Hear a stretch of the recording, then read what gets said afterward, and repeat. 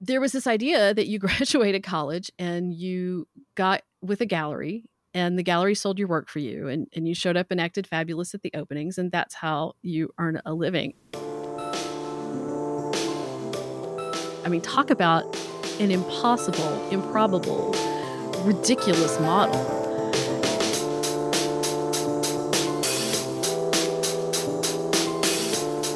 What does it take to become a successful writer or artist? There are some destructive myths out there about what a creative career is supposed to look like. And we're kept in our lane by the undermining belief that, as artists, we're somehow incapable of building autonomous, sustainable careers if we choose the work that's closest to our hearts. So we're going to tear down those myths and get the truth by going to the source. Incredible professional creatives who followed every path but the expected one to success on their own terms. I'm cartoonist, author, and coach for creatives, Jessica Abel, and this is The Autonomous Creative. My guest today is metalsmith and teacher Victoria Lansford. Victoria specializes in mind-bending metalsmithing techniques that go back to the Bronze Age, like Russian filigree and Eastern repoussé. In addition to making her own gorgeous work, she passes these skills on to others through her many workshops and videos. Her work ranges from small, precious jewelry pieces to a 5-foot by 7-foot copper relief on a bespoke super yacht. She also created Giving Voice, an award-winning manuscript that combines ancient Egyptian art, medieval illumination, metalsmithing, digital animation, and jazz. I invited Victoria on the show today not only because her work is so fascinating, but because I've had the pleasure of watching her creative practice evolve over the last 2 years. Victoria is an alum of the Creative Focus Workshop and Authentic Visibility, and she's currently a member of the pilot cohort of the Autonomous Creative Business Incubator, though we hadn't launched that when we conducted this interview. She's been extremely honest about her creative struggles, at one point sharing that I was caught in an endless loop of checking things off and closing loops about my work, but not actually doing my work in any way that felt meaningful or interesting. So I'm so excited for Victoria to share how she broke that cycle, gained a deeper understanding of how she became so burned out in the first place, and built a new creative life that is designed around her needs and unique practice. Let's get into it with Victoria Lansford right after this. What does it really take to make it as a creative? This is the burning question that's driven me for forever, really. I used to have to try to ferret out the answers one by one when I got a chance to hang out with a fellow artist or writer, and when I judged it safe enough to ask that delicate question we're all dying to know the answer to. How do you make it work? Every guest I've interviewed so far has mentioned this. One of the secrets to how they've gotten as far as they have is that they've asked every creative pro they met every chance they got. Asking the question often enough is a game changer. We learn so much each time, starting with the fact that whatever we thought was working for that person, we were probably wrong. We each imagine the other person has some kind of secret and that they've made the leap over the giant chasm between beginner and pro and feels safe on the other side. And inevitably, neither person feels that way at all and is amazed to realize that from the outside, they seem to have it all figured out. I'm pulling that seemingly taboo conversation out of the shadows on this show. It's also the conversation we take further every day inside the community of Authentic Visibility. Authentic Visibility is our group coaching program designed to help dedicated creatives who are very reasonably wary of marketing and promotion into powerful advocates for their vision and their work, setting the stage for huge career growth and a major role in the larger cultural conversation. Got a major project dropping soon and you're determined not to let it founder? Get the support you need to create a reasonable promotion plan that aligns with your goals and fits your life. Don't know how to talk about your work without squirming? You'll practice and refine your messaging in a safe, supportive space inside Authentic Visibility. Hate or fear social media and don't know what else to do? There are lots of options, and you can workshop solutions that suit you and your approach with your peers. You can learn all about Authentic Visibility and get a sense of my teaching philosophy in a free 90-minute class specifically for creatives called How to Get People Wildly Obsessed with Your Work. And in it, you'll get a head start on developing clear, compelling language for sharing your work with your audience so that they get it and they want more. If you want your work to make its mark in the world, check out the free Wildly Obsessed class and supercharge your ability to connect with new fans in just 90 minutes. Go to jessicaable.com/wildly and join the free class now. That's jessicaable.com/wildly. Okay, let's start the show. Victoria, welcome. I'm so glad you could be here with me today. Thank you, Jessica. I am so excited to be here today. So let's just start off with getting a little picture of what your work life looks like. I have not interviewed anyone who is a maker of physical things yet in this series. So I'm really interested to hear, what does your work life look like? What do you actually do all day? Well, it's very different than it looked 2 years ago. I'll say that. I get to spend way more time in the studio, which is fabulous. And I get to teach online now instead of having to drag my toolbox around the country, which I love and will never go back. You'll never teach in person again? Well, I say never.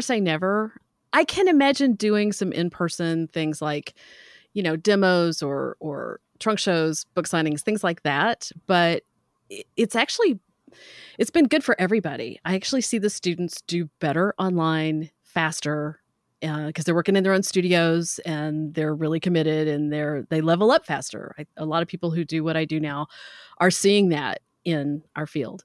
So I'll just say I have no plans in the foreseeable future to go back to teaching in person. Okay, I have one little side question before we move on from this. How heavy is your toolbox? Oh, most of it I actually would ship ahead of me so that I didn't have to worry about the airlines getting it there. Understand. So heavy is what we're saying. Very heavy. Lots of tools. Yeah. Lots of tools. I don't travel light. I like to have all of my things I'm comfortable working with me. And I'm 5'2", and getting that bag in the overhead bin got really old really fast. Yeah. Okay, you're spending time in the studio. You're spending time doing what in the studio? A lot of the time I spend in the studio now is painting.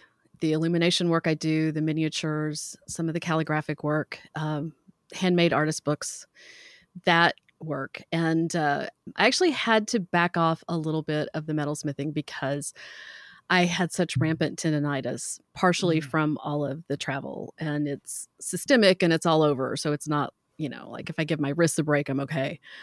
So I spent a lot of last year redoing the metal part of my studio, making it more ergonomically friendly to what I need at this point. Plus I'm not exactly a spring chicken and I plan to keep doing this for a while. So really had to delve into how to make that work. And then most of the metalsmithing work has been doing the recorded demos that I use for teaching because I pre-record everything. So it's super high res. Nobody's waiting on the downtime bits and still teach live with those, but they're an enormous amount of work. So I found that my day goes better if I start with paper journaling, which I never thought I'd do, but have been for a year and a half now, and a little bit of sketching. And if I can hold a paintbrush or a pencil in my hand for the first couple of hours, I am a saner, happier person, whatever the rest of my workday looks like. That's awesome. I love that. I love that you have discovered these new ways of working since the pandemic, since working with the Creative Focus Workshop, since various other things that you've done. Really, and the ergonomic thing is it's got to be so key, because you work with your body more than many artists do. Many artists do, but there's lots of artists who just sit in front of a computer and type things or whatever. Also, you have to take that into consideration, but it's a much bigger deal when you're banging on something really hard, and have to stand up and there's a lot of heat and carrying and heavy tools. There's just the demands on your body must be just so much more intense. They are. And it's kind of a toss up whether working on the larger scale things is more exhausting and physically demanding or sitting in one space working on little teeny tiny intricate fussy stuff that I have to wear like serious magnifiers, not, drugstore readers to work on.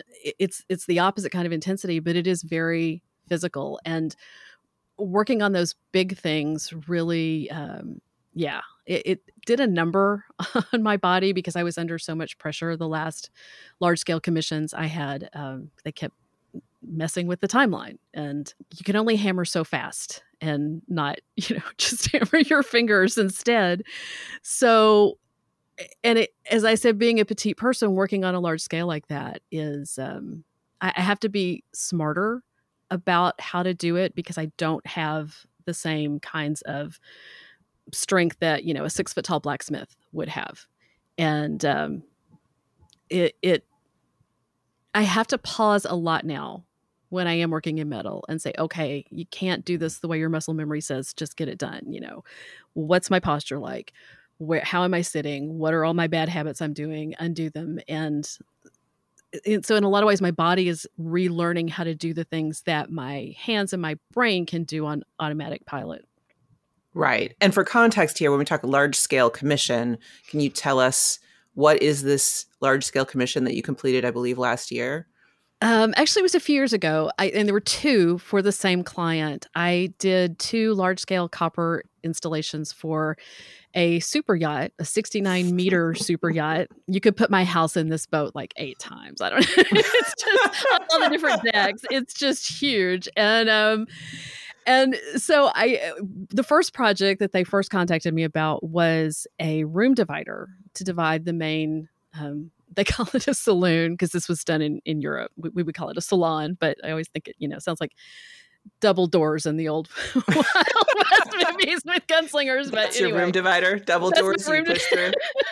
Right. No, it was over 100 panels of copper that were hung mathematically precisely. And I don't really do mathematical precision very well, but it had to be hung perfectly so that there were even spaces in between them, and they were etched on both sides to create this seascape that you could see. And then they were hung on in this curve formation to divide like the more of the eating area from the hanging out area, or the multiple hanging out areas in this boat. And then and I've looked at pictures of this online. It's amazing. I mean, it's a beautiful thing, and it's just like this incredible. I mean, you must have come up with the design, right? Actually, no. I tweaked the design a whole lot. And when I first looked at it, I was somewhere between, I can totally do this with my eyes closed, and I don't know if this is going to work the way they want it to.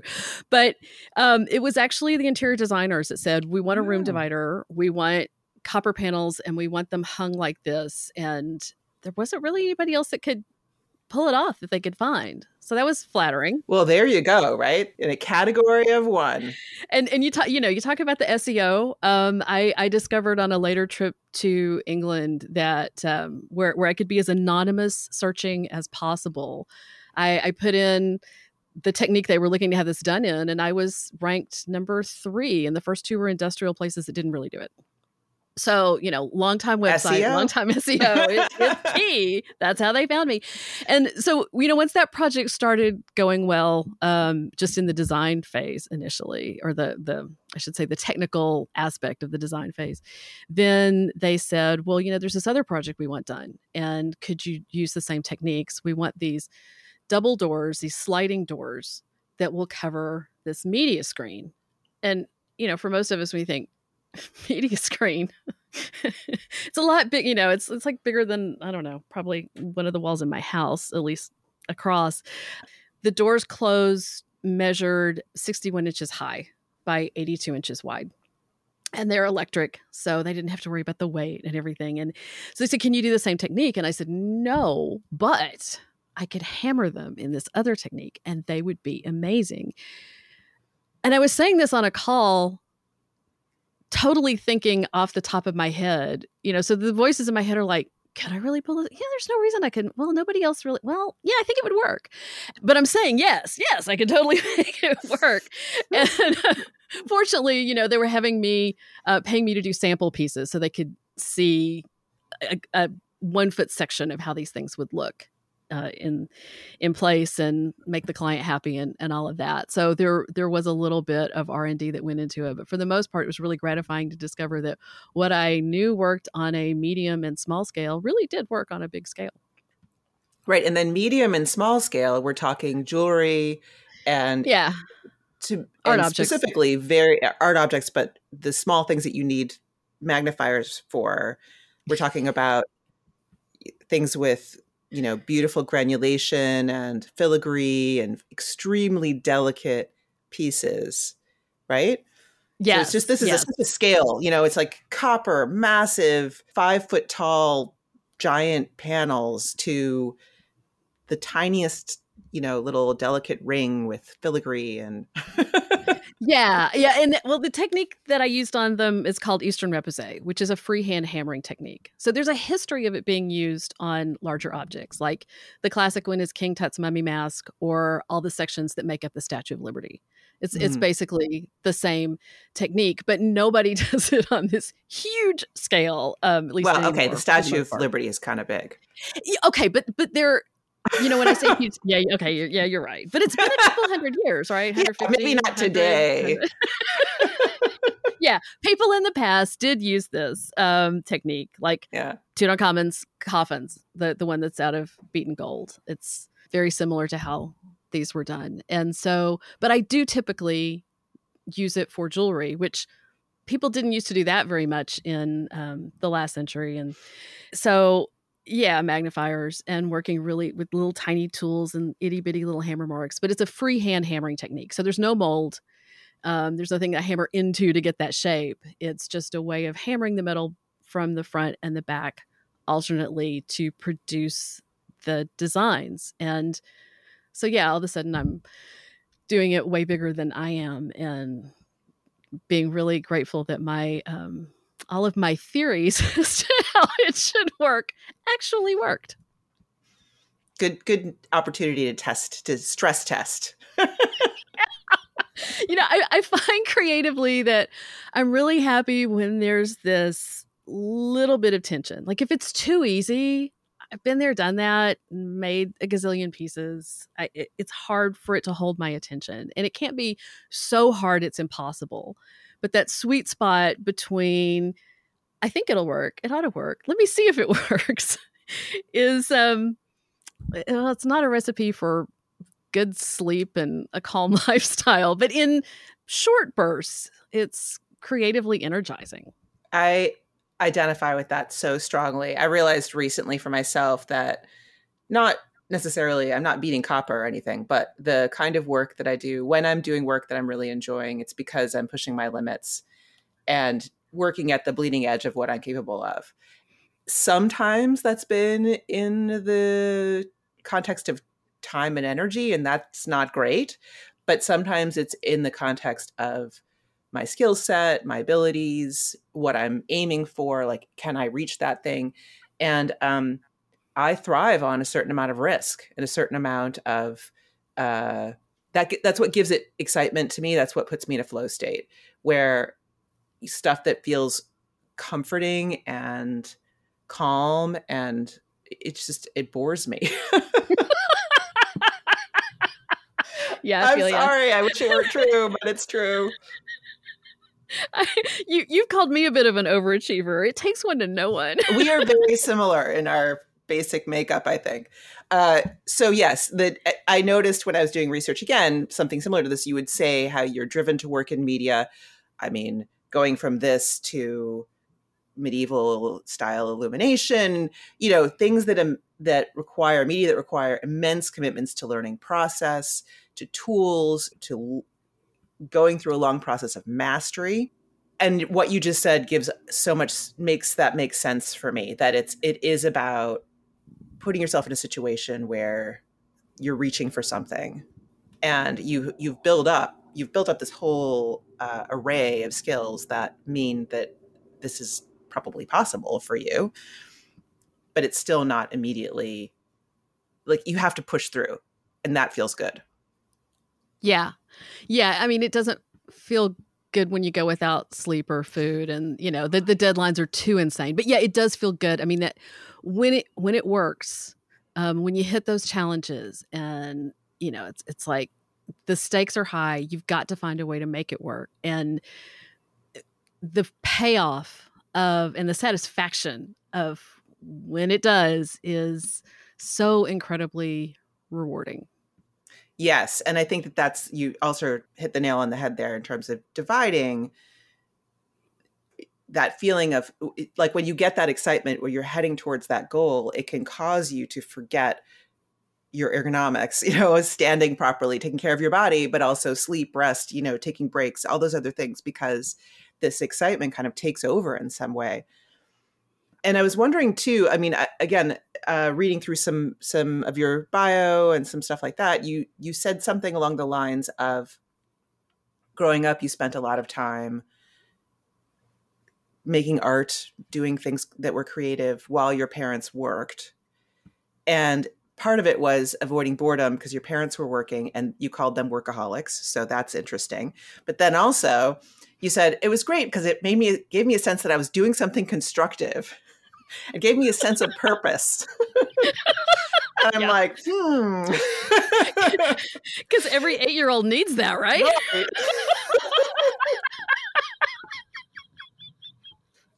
So I just wanted to bring that back to you and see if you had any thoughts. People often ask me, did I grow up in an artistic or creative family? And I did. I was lucky in that respect, sort of. But the way I describe my family is they were seemingly ordinary people who did unusual things exceptionally well. And, that's not at all a recipe for rampant perfectionism or workaholism. Growing up, I learned absolutely no boundaries about when it's good enough. When you say, okay, I have worked my backside off, practiced so hard, it's time to deliver. There was always a sense of nothing is ever really good enough. If I just had more time, if I just, whatever. So it's, I don't know, if I'd grown up with, accountants who thought what I did was weird, then that might be the polar opposite. But ironically, people in my family do think what I do is weird. They don't really get the metal thing very well. My favorite story about that, briefly, is my grandmother, my paternal grandmother. So I grew up in the South. I don't have near as much of an accent as my grandparents all did. And I went home for a visit when I was in college, and I was just so happy to have found a program where I could learn this and get really advanced within that program. And my grandmother says, I can't imagine why in the world anybody would want to do what it is you're doing, but I'm so glad you found something that makes you happy. That sums it up. Pretty much. It does. But my grandparents also had that exact same accent, by the way. They're from Georgia. So just so you know. Okay. All right. You get it. I was also really, really fortunate that my godmother, who I started spending a lot of time with when I was about 8, she was an abstract expressionist painter and sculptor, and just an amazing force of nature and force of art making, who taught me so much and taught me the value of learning all kinds of techniques so you could pick and choose what you want to pursue and pursue the mastery of, but, have this array of things to draw from. So, circling back, that's really where I got that piece of it. Wonderful. Okay, so let's talk about how this turns into a career, because I think that a lot of kids would be attracted to goldsmithing and, it's beautiful stuff. But how does that turn into a career? And then, and I mean that from a financial point of view. I mean, how do you make a living at this point? How does creative work fit into making a living for you? Did you have a day job ever? Oh, yeah. Not in a long, long time, but then I've also found ways to use the creative problem solving that is inherent in being a good metalsmith. I've found ways to use that in other ways now that also generate income that I'll get to. But wait. Before you move on from that. Okay. Yeah. What is it about metalsmithing that is connected to creative problem solving more than some other art form you might be involved in? Oh, well, because if you're working with precious metals and things take forever to do, it is high stakes. I mean, if you do a sketch and it doesn't turn out, you do another sketch. Right? You can do lots of sketches. But in metal, you're either going to scrap it and try to get the scrap value out of it, or you have to make it work. And things always go wrong. I mean, things melt when you don't want them to. They break, they crack. Good metalsmiths are people not who don't make mistakes, but who learn how to fix their mistakes. And that is such a skill set that you have to develop along with whatever techniques that you want. So there's always this, letdown of when things don't go the way you want. Okay, well, how do I go about fixing this, changing this, or altering the design to now accommodate what's going on with the piece and so forth? And I think that's part of what drew me to metalsmithing in the first place. But then doing it for over 30 years has made creative problem solving my ultimate superpower. Awesome. I love that. Yeah, that I can totally see that there's the process of creating any one piece is so demanding. It takes so much time. And of course, the materials themselves are really expensive. And you've got to figure out a way to salvage something. I can think of other situations in other media, other fields in which that could equally be a factor, like filmmaking and your star dies in the middle of it. Things happen, right? Yes. And you have to figure out what to do.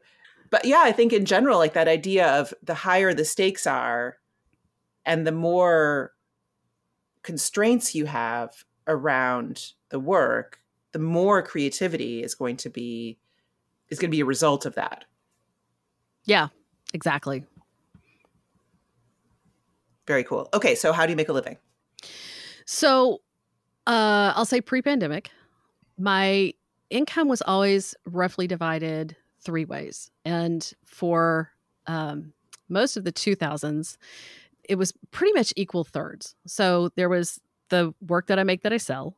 There was teaching. And then also I, in the early 2000s, developed a series of videos, instructional videos that were DVDs back then, and tools and supplies to do the techniques that I taught in those videos.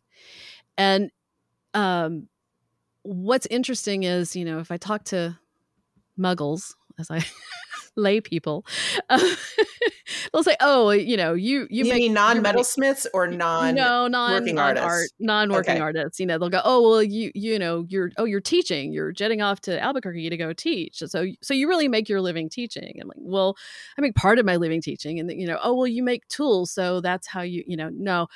It's so intertwined, because I quickly learned that if I didn't make the hard to find, or back then they couldn't find them anywhere, tools and supplies to support the techniques and the videos of the things people wanted to learn how to do, then people didn't want to take the classes or buy the videos. And if I wasn't putting work, and this is still true, if I'm not putting artwork out that people find inspiring and intriguing from a maker standpoint, as well as a collector standpoint, then they're not, what does she teach? What is that? I don't know, And so everything worked together to support, the other aspects of I couldn't stop doing one or drop doing one and have the other two be completely viable and enough to earn a living.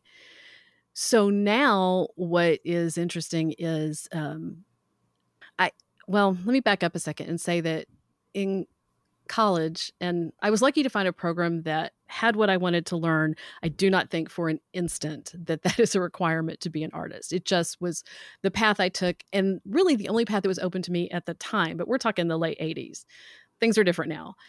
And there was this idea that you graduated college and you got with a gallery, and the gallery sold your work for you, and you showed up and acted fabulous at the openings, and that's how you earn a living. I mean, talk about an impossible, improbable, ridiculous model.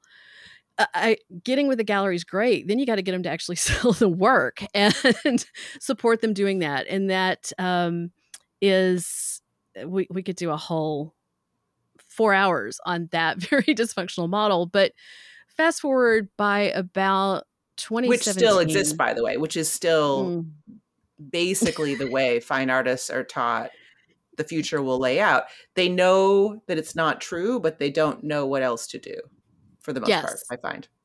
Yeah, no, that is absolutely true. And, we don't go into this because we're born salespeople, and that's our dream, is to sell our artwork. Our dream is to make a living on our artwork, or to not have to do things we don't like in order to support it. I mean, that, is often the goal. But I did work with galleries for a number of years, and it was successful as one of those three components to how I earned a living. But my customers were boomers who loved to collect not just handmade things, but handmade things of certain quality and design. And they've aged out of buying stuff. So, by 2017, it was like the younger generation does not have the disposable income yet, and there's not enough arts education for them to understand why they'd want this stuff. And their parents are now saying, we're spending our money on experiences and we're not buying more stuff. And so it was getting a little weird. Fortunately, that was around the time that the super yacht projects were coming on. So I went, yeah, okay, that's fine. I got to go do this other thing, and it's going to make me more money anyway. But, well, it's a wrong way to put that. I'm going to earn more money through blood, sweat, and tears anyway. But and a super interesting, different thing to do that you hadn't done before. Yes, big challenge. Absolutely. Big challenge. Literally big challenge.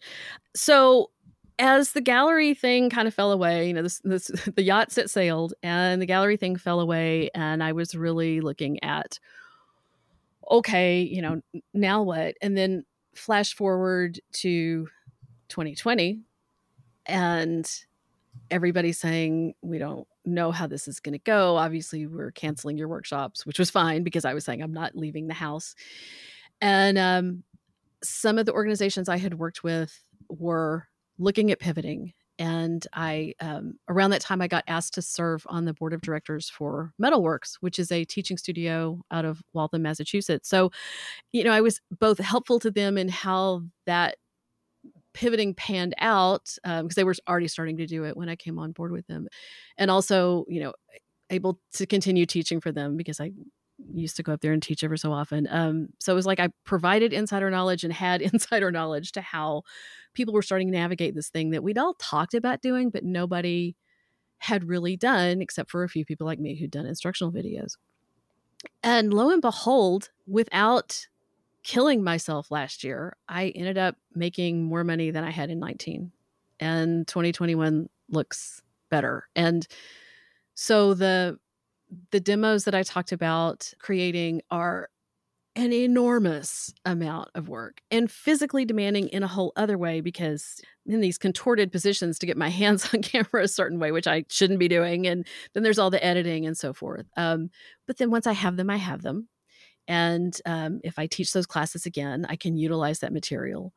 So in terms of literally what I'm earning per hour, it's better than all the prep work and all the traveling and all the down days and all the recovery time to run around and teach. And then I can do it more often because I'm not having to pack up and leave or even do the demos. I mean, it's leverageable. Once you have it recorded, you're able to reuse those recordings for years, and yes, you can create new ones to fill in gaps, but you're still teaching live. So there's still a live component of showing up, but it's not, it's a very, very different thing. I witnessed this. I had already been, I run my programs online, the Creative Focus Workshop, Authentic Visibility. I run them online, and I'd already figured out a lot of things over several years about how to prepare materials to work this way. Now, I'm not teaching techniques, so I don't have to do demos and things like that. So it's different.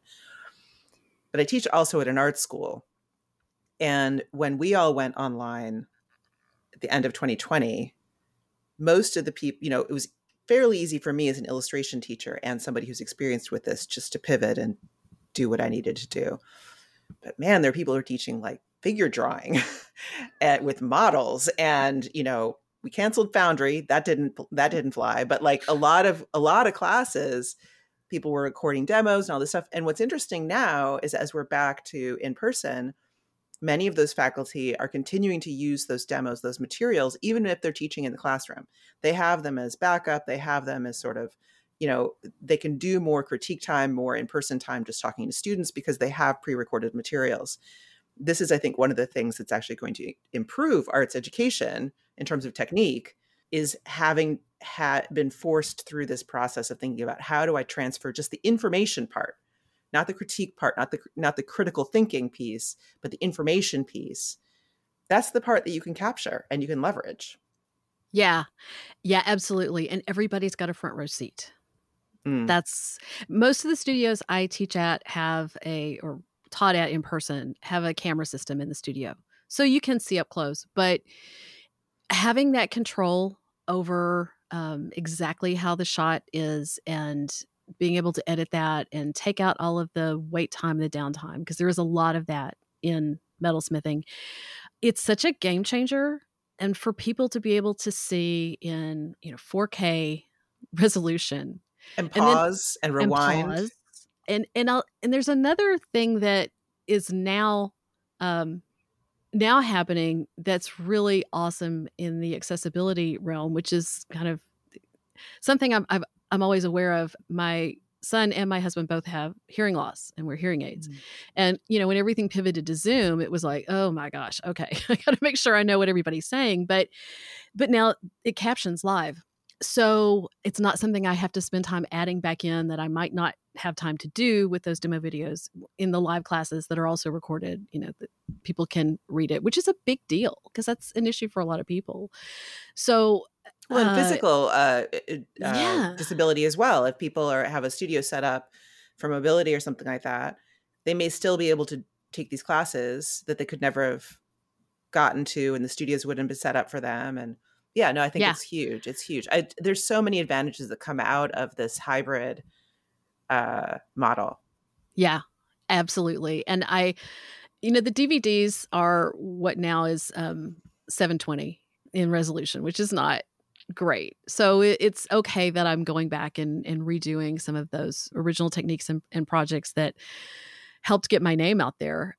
And now 4K, I figured that's going to last for a while. I mean, if the first one from 2006 looked good for quite a while, these should look good for a while. So when I am not able or choose not to teach live, I still have all of that I can then put together a different way, and that becomes a passive income stream at some point on, something like Teachable or one of those kinds of Mighty Networks, one of those kinds of platforms. So it has legs, which makes me happy because it means more people can learn the stuff that I do like teaching. Yeah.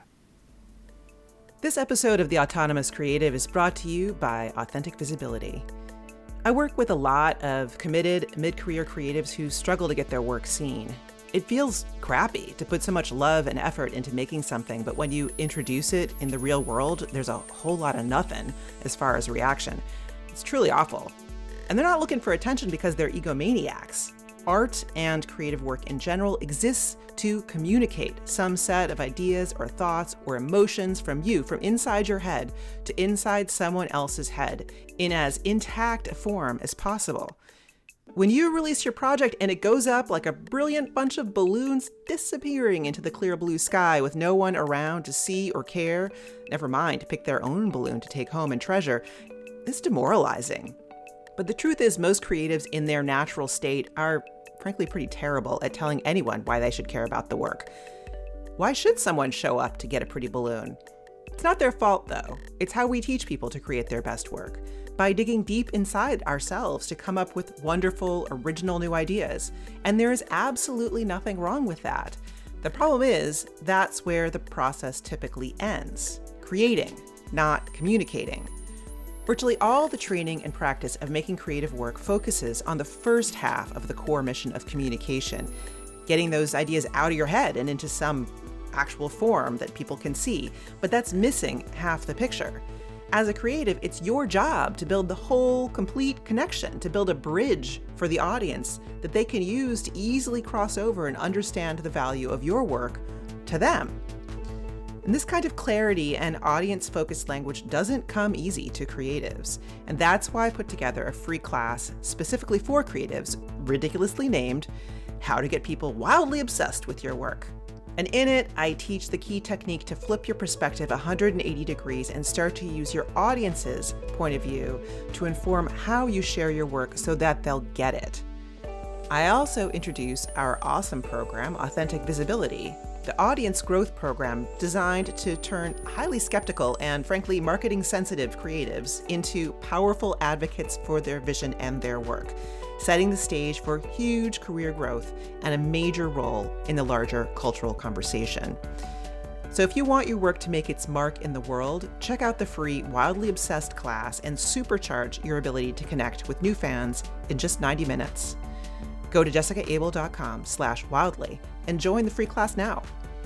That's jessicaabel.com/wildly. Now let's get back to the interview. And so what percentage then now is your teaching? Because what I'm assuming is that as a result of this online accessibility for these classes, that the DVDs and books are kind of reducing as a percentage of what you're doing. Yeah, a little bit. I mean, there's still people that it's not much less than it was in 2019, because it had, it had started to go down a little bit, just because so many people didn't have DVD players anymore, or they'd say, and this is still true, I think, when things are completely self-paced, people go, "Oh, I'll sign up for that, or I'll buy access to that when I have time," or they buy it and they don't have time to try it, So,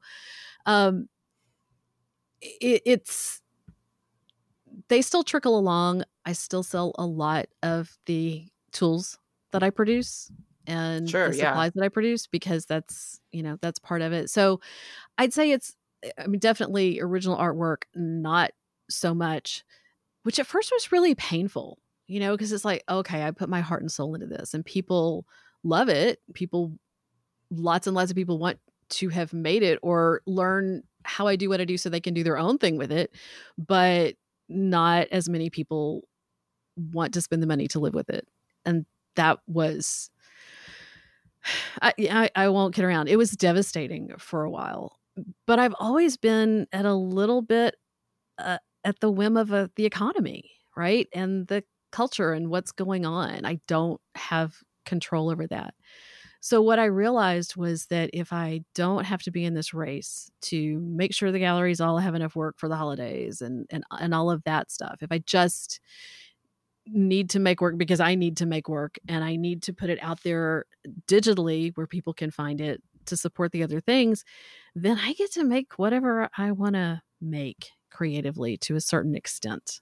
And right, that's because been you've missing. talked before about this idea of feeling compelled to work on client commissions, client work before your own personal work. So this must be flipping that for you, right? And maybe that flip is actually painful because you think, oh my God, you're losing something you had before. And that sense of loss is something that would be very vivid for a while. But then after a while, I mean, you already said that you have so much more time in your schedule now. This must be what that's about, right? Yeah, no, it really is. And at first it felt like a lot of rejection. And I could tell myself all the rational things like the economy is changing, times are changing. There's, my collector base has aged out, all of these things, but it didn't take away the sting. And I'll say I've never been any good at all whatsoever at making things to sell. I make work and I sell work, but I've always had kind of a Donna Karan attitude about the jewelry. I make things that I would want to wear. I don't make things because I think they will sell. I suck at trying to figure that out. But, when I moved past that sense of rejection and really said, this is freedom. Even a year ago, I was looking at the miniatures and the things that I was doing and saying, okay, but how am I going to put this out in the world beyond my own website and social media? How do I get this out there? What is its legacy? Where does it need to go somewhere? Can I handle just making it for me? No. And now I have ideas about what to do with this stuff in terms of long-term projects, but I kind of don't care who or if people fall in love with it as much as I have, because, I have had fabulous feedback about it. I mean, I have gotten that, kind of scratch behind the ears, which is nice, but I no longer feel caught up so much in the, that praise loop, or quite so worried that this has to fly in order for me to feel like I am a professional artist. Tons of people have to buy it, and who cares? I'm doing a lot of stuff that I love, and I'm doing things that are definitely passion adjacent, as you would say, to the things that I love. And I feel like I'm making the world a little bit better place by what I put out there. So, and I get to live indoors. So Wait, but I joke about it, but we're living in a time when a lot of people are not safe, physically safe, or have a safe place, or enough groceries, or heat as we move in the northern hemisphere into winter. And so I'm really fortunate that I can continue to make it work. Yeah, and with your work, with what you do and the expertise that you have built and the body of work that you have spent so much energy and time creating, both as a teacher and as a visual artist. Which kind of brings me to this question I really wanted to dig into, of where reading through articles and interviews and things, frequently hear that you cannot stand being pigeonholed. No. Okay. So I have two questions about that, basically.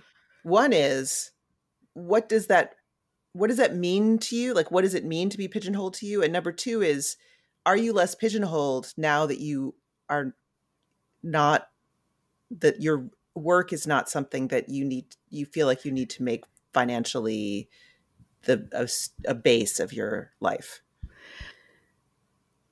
Interesting questions. So I feel less pigeonholed because I have to be out there less dealing with those muggles I was talking about. And that's strictly a result of being a voluntary hermit at this point. It's funny. Wait, you're just talking about like encountering people like at a gallery or something, and them thinking something? I'm talking about, I'm a +1 for a work thing my husband has to go to. And, what do you do? And this is the South. And this is why I struggle with the J word, as I call it, right? Oh, you make jewelry. And all of a sudden, I don't want to have anything to do with or my really least favorite. Oh, you do jewelry. My friend, she's an artist. She's a painter, but you do jewelry. And I'm like, how the heck do you do? What does that even mean? Right. But then once a year, I used to go to Albuquerque, New Mexico, and teach at a place there called Rio Grande, which is a supplier. And they used to bring in artists to do guest workshops and so forth. And they're also my vendor, right? So I work with them on a number of levels. And there is sort of this kind of, oh, you're a jeweler, because it's New Mexico. And there's such a reverence and a history of that among Native peoples, and a kind of mystique around it that we just don't have here in Atlanta. And so people say, oh, you're a jeweler. Oh, yes, I am. It's fine. And I don't Okay. So it's contextual. Contextual muggles. It is. Yeah. Contextual muggles. That's the buzzword of this episode. Because it doesn't suddenly feel like the Southern thing of needing to pigeonhole you for who you are and who you're related to and how it is I know you, so we can kind of put you down. Right. And it's not that there aren't other subcultures in the world where that's a thing, but it's definitely a thing here. And we joke about, the Southern genealogy. Oh, were you related to the Lansfords that blah, blah, blah, blah, blah. And, oh, I knew your great grandmother. Just nonsense.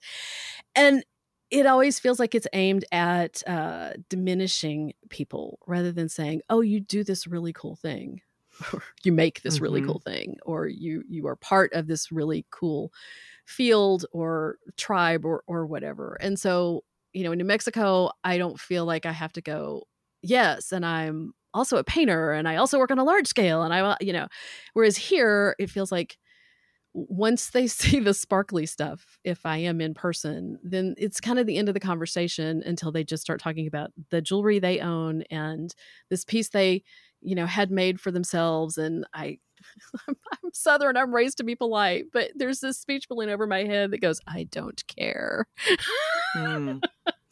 So, yeah, this is something I can actually really identify with too, because as a cartoonist, a lot of situations you go into, people say, "Oh, you make comics like Superman," you know, or like the Peanuts, or there's several like go-tos, you know. Do you Yes. do this, do you do that? And the it's not the genealogy piece, which I also understand. Actually, haven't been going through my mother's stuff, like from her house, like clearing out her house and whatever. So many genealogies from so many relatives. As I said, she's Southern. She's from South Carolina and Georgia roots. I've got like 18 different versions of our genealogies of different family trees, and I'm like, what do I do with all of these? I don't know. But yeah, so I hear you. I hear you. But regardless of or in addition to that, who's your family and what do you belong to and how can I stick you in a box and understand you? I think for people outside the arts or outside of even your field of the arts, I think it's scary. I think people who are artists are a little bit scary because people want to feel like they have something intelligent to say. And so they're connecting you to whatever they can connect you to. And I can run into people at a party who are like, "Oh, that's so great. Have you read Julie Doucet? Have you read Bubble?" Like name all these obscure, awesome cartoonists. And I'm like, "Oh my God, yes, let's talk," you know? But that's my New Mexico experience. And then my, Atlanta experience is have you seen Dilbert? I think it's so funny, you know? People they want to attach what's familiar, so they can feel comfortable. And so if they can figure out what box to put you in, but then that's about them feeling comfortable and not in a make it about your audience sort of a way. Right. Okay, but then let's get back to this thing of like, this is in your bio about yourself. This is like, all about Victoria. Who are you talking to when you say that? I mean, are those people on your site reading that thing? No. I'm literally talking about when I'm a +1 at something where people say, "What do you do?" No. But I mean, when you write this or when you talk about the problem of being pigeonholed, it's just interesting to me because it feels like most of the people who are in your world are not when you're a +1 at your husband's work party. They are people who deeply care about what you do. Yes, on the international level, online, when I would travel or when I'm teaching. Your Absolutely. students, And your clients, your galleries, and I'm just interested to know whether you feel the same need to push at the sort of boundaries of how people think about you with those audiences, maybe differently, but make sure they understand also. Like, even when I was asking you earlier, I said something and I was about to say the J word and you're like, pieces. And I'm like, yes, pieces. Oh, you can say jewelry. It's okay. No, but I mean, you do all kinds of things, but it's like, how do I say this so that I don't trigger Victoria? They're really gorgeous earrings. No, it's fine. I own that it is art you can wear, which is the short one word for that is jewelry. That's fine. So my son is an aspiring politician. He's a policy studies major in college, and my husband works in the field of local government law. So when I talk about having to interact with people, it is very often on the non-art, nonprofit front, on the NGO front, and public entity, local government, where and I think people are a little bit intrigued about, what's Chris's wife like? What's Skylar's mom like? Because they're unique people in their own right. And because I am starting to have to get back into those worlds just a little bit as things ease up, or we feel pushed to just have to be out there a tiny bit, carefully masked and distanced. If he's going to get into politics, he's got to get. That's like they have their thing, but now I'm being pulled back into it and slightly kicking and screaming because I could just live in here online and only be in that world where people are interested in some part of it or all of it and respect it. Where I'm literally preaching to the choir and with my tribe, but the rest of the world starting to knock at the door for better or worse. And sometimes I have to answer. So I realize there's no perfect elevator speech that's ever going to, end in some kind of ultimate sale in, they're going to go on my website and then buy something in those situations, or that's going to make me feel like, oh, I did that really well. they asked me what I did and I skirted the question. I mean, there's just no good answer. And Again, I feel like it's a feeling that you're always burying the lead. Like whatever you yeah. say, you're missing the thing that might be interesting to the person. Yeah. And I think because maybe what's interesting to the person is just this anomaly of having an artist at the table that's everybody else is completely at the other half of the brain, completely. Because so often the answer people say, what do you do? I say, I'm an artist. And they go, oh, I can't even draw a straight line. Yeah, heard that one too. Okay, it's not about you. Yeah. But no, but I want to get back to this thing because I hear you about this, that it is really frustrating. But do you feel the same need within arts circles to push at the boundaries of your other people's definition of you? Yes, a little bit. I mean, I want to say no, but I'm hearing the rest of the voices in my head go, yeah, you do that all the time. I mean, you did it with me, so I'm just saying. Fair enough. Like when we met, you're like... Well, okay. I will own that it is exceedingly difficult to market being a, multi-passionate is one of the terms, a Renaissance person, unless that's what you're marketing is, hi, I'm Leonardo, which is not true and not really appropriate. But I think I've gotten okay with leaving it as a little bit of a footnote because most of the time it doesn't matter. Okay, students, from a standpoint of they're interested in the person that they're learning from, right? Or they've looked up to me and my work and they want to know more, then yeah, that's maybe interesting. From the standpoint that they are there to learn how to master this particular technique, no, they don't care that I'm also a painter, right? And unless I show how one technique helps me work in another, because there are plenty of people that I don't think any of us really just do one thing. I mean, you're a classic example. It might all be around this one thing, but nobody can really pigeonhole you either. Yeah, which has been, I think, a plus and a minus for me. Like I have followed my own instincts in terms of what I wanted to work on, but having an unfocused body of work as a cartoonist, for example, fiction, nonfiction, genre, non-genre, has not helped me build one particular audience. I have a bunch of different audiences, and from a marketing point of view and a sales point of view, that's not ideal. I'm not sad I made any of the books I made, but I could have made different choices and developed more focus if I had thought that was a thing one needed to do, which I didn't know at the time. Yeah, I love the way you describe that. I thought if I make it, they will come, and no, that's not what happens at all. But I'll flip it around and ask you, if you had done those things and not done any of the things that you're doing now in this vast array of things that you do and making things better for people like me, would you be as happy? I don't know. I mean, I think that if I'd swapped out like my Young Vampires in Love book for like another fiction book that was non-genre, that would have been fine. I would have been fine with, there's choices and then there's choices, I think that there are lots of ways I could imagine my life going that would have been interesting and cool. And I'm thinking about this too, also in context of this interview that I did with Sarah Firth a year or so ago, which we just released in the live podcast.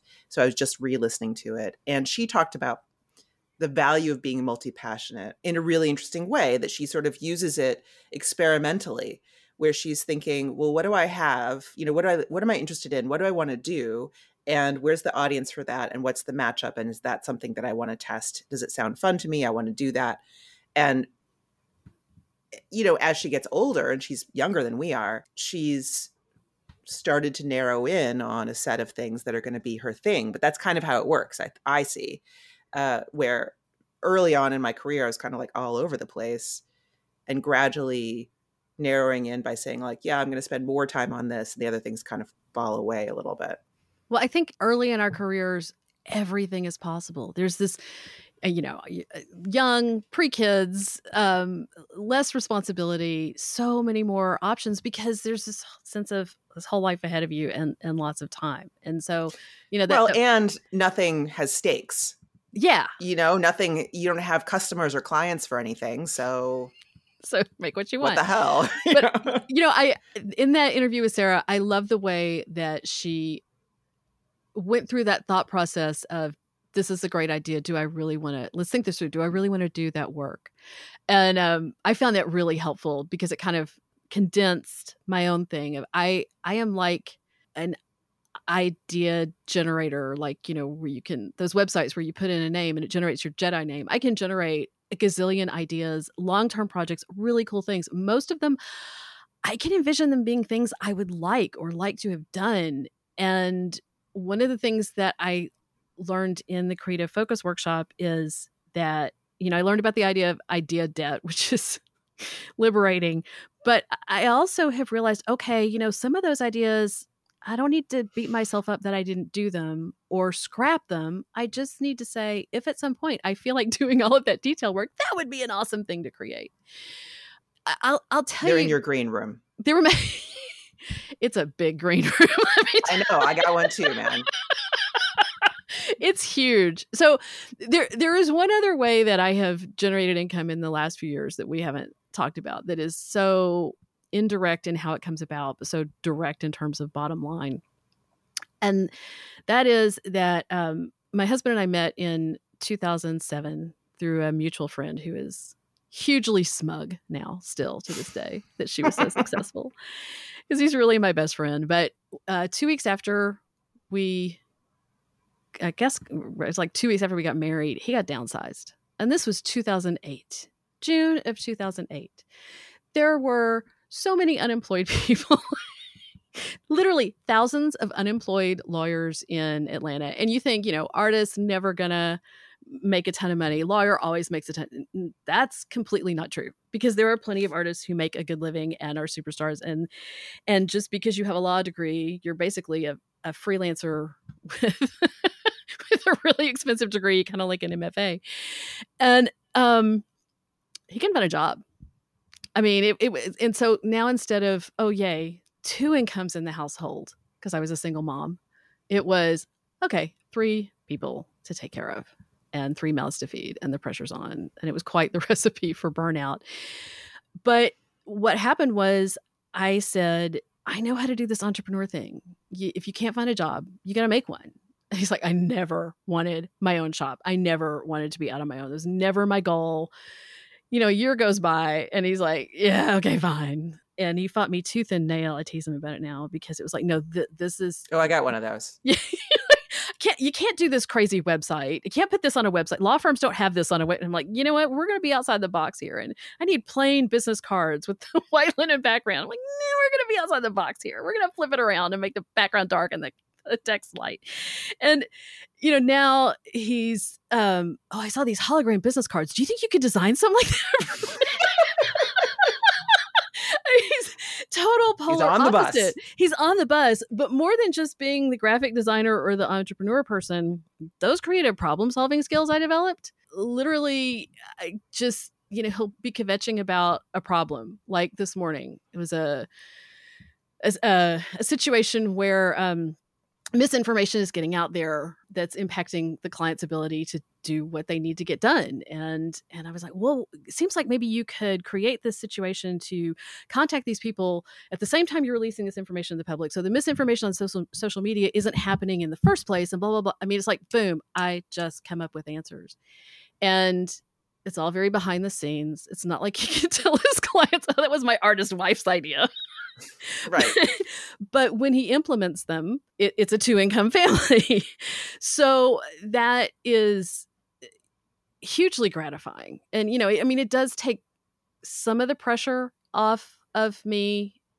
Really, when things started to go well for him, my family was like, can you please stop being the workaholic? It's not all you anymore. You need to take time for yourself. You need to take time off. And I'm like, no. I worked too hard to build all this up. Can't back down. No, got to keep going. We've compromised a little. I'm not quite so hard on myself since I can teach online. But the reality that is the only way I can do that work and not have it be left brain soul sucking for me is I have to go paint a mouse. I have to go do a little creature from an enchanted world that has nothing to do with anything else that people will think is cute. Maybe I never sell a print. Maybe I do. Maybe it ends up in a book. Maybe it doesn't. But I physically have to go do work that puts me in a flow state. And then I'm able to give these ideas to him or to other people and organizations that make a difference for them and their bottom lines. And so I joke my dream job's a think tank where I don't have to follow through with all of the details. It's not entirely true, but Well, part of it. where did you learn these entrepreneurial skills? Where did this come Ugh, from? And was it a trial by hard fire. road to get there, to Yeah. learn to apply them yourself? Yeah. I learned them because the night my son was born and I was told that he might not make it, I became a single mom. And my first marriage completely fell apart. And so it was do or die. Um, and literally, Well, physically, for both of that us. is awful. Yeah. And that's why you learned them. That's not how you learned them. Well, what I was going to say is it was do or die to figure it out. And the thing that I figured out, it took me a minute, but the thing that I figured out is every time I figure it out, it will change. Right? So it's like I figured out social media for a while. It helped. And then the algorithms kicked in and all the things we complain about now. And then it didn't help at all. And I learned that just when I have all the answers, the circumstances will change and I have to go find more answers. But that flexibility, that creative problem solving, that flexibility made me willing to try things and to take risks where, it was time and technology and slugging through putting together a website that really had a functional shopping cart. And, those kinds of things, they're not fun. They are a little bit soul sucking, but they have enabled me to do what I do and make a living at it. So being willing to try things. And I always say it's this weird combination of putting myself out there as best I can where I think I ought to. And then the rest of it is 50% luck, like the interior design company finding me because of all those years of good SEO. Yeah, having the fundamentals in place, making it possible, sort of creating the path that allows people to find you and identify that you are the right answer for them, right? Yes, absolutely. There's also the structural stuff. There's the interior stuff about your processes and how do you deliver your work and how do you build relationships with clients and schools and students and all those things, right? So those are all things you must have learned over time, right? Yeah, good photography, which I didn't always master, but I mastered enough to have enough good images out there that people noticed it. And there's a conference, a metal spinning conference that I used to go to every year, and the relationships that I developed in those in-person days were certainly invaluable. I mean, a lot of fabulous friendships forged, but also just the was often where I would meet people who had schools and they found out what I did, or they're like, oh, we've been hoping to bring you out. I wanted to talk to you in person. And so it made a difference. I don't know what that's going to look like going forward. I mean, I'm clearly riding a wave of all that work I did for all these years, but in a couple of years, it'll be a different conversation and a different economy and a different set of circumstances. And right. Well, as you said, every time you get it mastered, things change. But on the other hand, these relationships are real and you're continuing to build them. And so it seems to me that that's something that's going to remain a support structure. Yes. No, that's absolutely true. And I think it's going to remain whether or not I leave the house again or get on an airplane again or not, I mean, I've had a ton of students that I've known in person, and then I've had a ton of students that I'd never met before who said things like, I've always wanted to take one of your classes. I would stalk your website and your newsletter, but I could never work at the dates, or I couldn't travel or whatever. And I don't know what the artwork sales side of that looks like, but I expect at some point I will figure that out again too. And in the meantime, I'll still keep making work. And it's a very odd thing. Nobody really talks about it enough in our field, but that the art speak version is where does her work exist? Does it exist in a gallery? Does it exist in a museum? Does it exist in her studio? Does it exist online? I mean, that's, the BS version. But honestly, we're talking about digital images of three-dimensional objects, or even the paintings are dimensional because they're raised gesso gilding. So there's metal on there, of course, and they're a little bit 3D, even though they're on a flat surface. And a two-dimensional digital image is never going to be the same experience as holding it. On the other hand, you can blow it up and look at it closer than you ever could in a museum or a gallery, unless you're a serious buyer trying it on.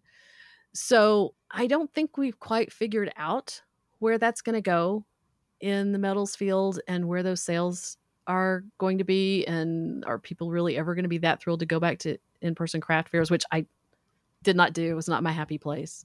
So I was a bit of an outlier in that way too. But yeah, I think I listen to your podcast and other things in the field looking for that one perfect answer of, if I just do this one thing, right? But that one thing is experimenting and trying things and taking small risks where they're time risks, but they're not financial risks. Newsletters, blogs. I've been blogging since 2003. And it's morphed into a whole thing. Sometimes I write about art. Sometimes I write about all kinds of crazy stuff. And it makes me happy to do it. And maybe one day I'll spin it off into something more income producing. But there's that entrepreneurial brain. Yeah. And she never shuts up, because even when I'm like, I don't have to care where this is going to go, I'm just working on this to be in a happy flow state. So then you're like, I get this to make a cool book. Yeah. Even as a little kid, when I was constantly making stuff, there was this part of me that just thought, surely there were people out there that would buy it. There weren't. I was 8. It wasn't great work, but somewhere was that faith. Yeah. My 11-year-old, yesterday we were walking someplace, and he was telling me about this idea he had for a t-shirt and how he was going to sell it. And I was like, well, how are you going to sell it? And he's like, well, I'm going to put it in, what did he say? I'm going to do ads. And I said, well, how are you going to pay for the ads? And we went down this whole road where he's like, I want to put it in Macy's. And I'm like, I don't think Macy's buys from individuals. I think they buy from big distributors.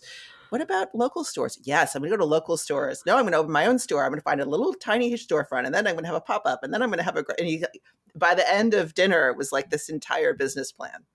But that's so awesome, because he learns that there are all these different ways of doing it and pulling it off at all of these different levels. And it's not just, that record industry model of, you find the guy who wants to sign you with the label, and then you're set. And those bands weren't set. They lost money. Like they never made any money until like the third record or something. Most of the models we live by that we think are out there don't work. But, your son is seeing all of the options, and it's not diminishing his enthusiasms to still make t-shirts. Well, he wasn't actually talking about making, he was just joking around. But that was the best part, is that because there were no stakes, he was like, sure, I'll do this, I'll do that. And he was just inventing. Like, he had an open mind about it. When we got to dinner, my husband was like, hey, another business idea. What are we doing? He's like, I'm just riffing. I'm just doing the thing. I think it's brilliant. Yeah, it was good. It was good. I love this, that, this perspective, though, that first of all, that brain doesn't shut off, but that's okay. You can always store those ideas, and maybe they'll come up again in the right moment. Is there any one thing you would want, if not a younger you, your students who are serious about this, the ones who are really committed, what's the one thing in terms of the business that you would want them to walk away with? You're going to have to cut out this long pause. That's a really good question. Maybe I'll leave it in. One thing. I mean, I can think of so many things. One thing, it's not business. It's counterintuitive to business. And maybe that's part of what makes it important. One thing I have really been trying to get across to my students in these last few years is practice, right? I mean, you can practice on cheaper metals, or not everything you make is going to be this amazing finished piece of art. So while we talked earlier about the stakes being high and that developing the creative problem skills to push through and get it done and make it look great, sometimes you do just have to make a whole bunch of work that isn't amazing. I mean, I got work that nobody's ever going to see. I started melting it down so it would never end up as some, retrospective. Retrospective. People know I made that at the beginning of my career. That was horrible. But it's okay. And we live in a world where you're not allowed to make mistakes. And maybe that's the business advice is those risks I was talking about. You try things and you don't stick with them when they don't work. You try something else. You try to be smart about not killing yourself doing it, not wearing yourself out when you are the risk. Your time and energy and future tendinitis are the risk rather than financial. But being willing to practice at what you make to develop mastery and being willing to go with the flow of don't expect just because you figured it out, this is what you're going to be doing for the rest of your life. Because that's as successful as sticking to that college gallery model. Yeah. It'll change. Well, on that note, that was pretty perfect. Where can we find you and find your work? Find both your classes and find your artwork. So I have a very comprehensive website that is my name, victorialansford.com. And the good thing is I've been doing it so long that even if you misspell my last name, it will still pop up the correct website or lead you there. And of course, we'll link it in the show notes. Yeah. I met somebody at a conference years ago who's like, "Oh, I'm so excited to meet you because the university where I've been the studio manager. There's so many students who have you've been their class project of a contemporary artist that they have to profile, and your work is all over the studio. The walls are just plastered with pictures of your work." And I said, "Oh my gosh, thank you so much." And he said, "Yeah, with every possible misspelling of your last name that you could ever imagine." Oh, well. All PR is good PR. Exactly. Well, we will attempt to spell it correctly in our show notes. I'm sure you will. And guide people in the right path. But of course, the SEO is there to help if need be. Yes. And I get tempted by social media from time to time, but definitely my website is the way to go. Okay. Sounds perfect. Victoria, thank you so much for your time today. It has been so much fun to get to know you better and hear all the backstory of how you got where you are today. Thank you so much for having me on here. It's really an honor because I am a huge admirer of your work and all of your efforts, and it's certainly made a difference in mine. So thank you very much for this. Thank you so much for joining us today for The Autonomous Creative. Our show is produced by Matt Madden. Our production coordinator is Lucina Boyakandian, and our production assistant is Rhiannon Sunday. Music is by Matt Madden, and I'm your host, Jessica Abel. You can find all our takeaways as well as the links and extras we mentioned today, plus transcripts in the show notes. Find everything you need at acpod.show. If you enjoyed this episode, don't forget to subscribe. And please take a sec to pop over to Apple Podcasts and leave us a rating and review. And we absolutely love to hear your reactions and takeaways on Instagram. Tag us at Autonomous Creative. See you next time.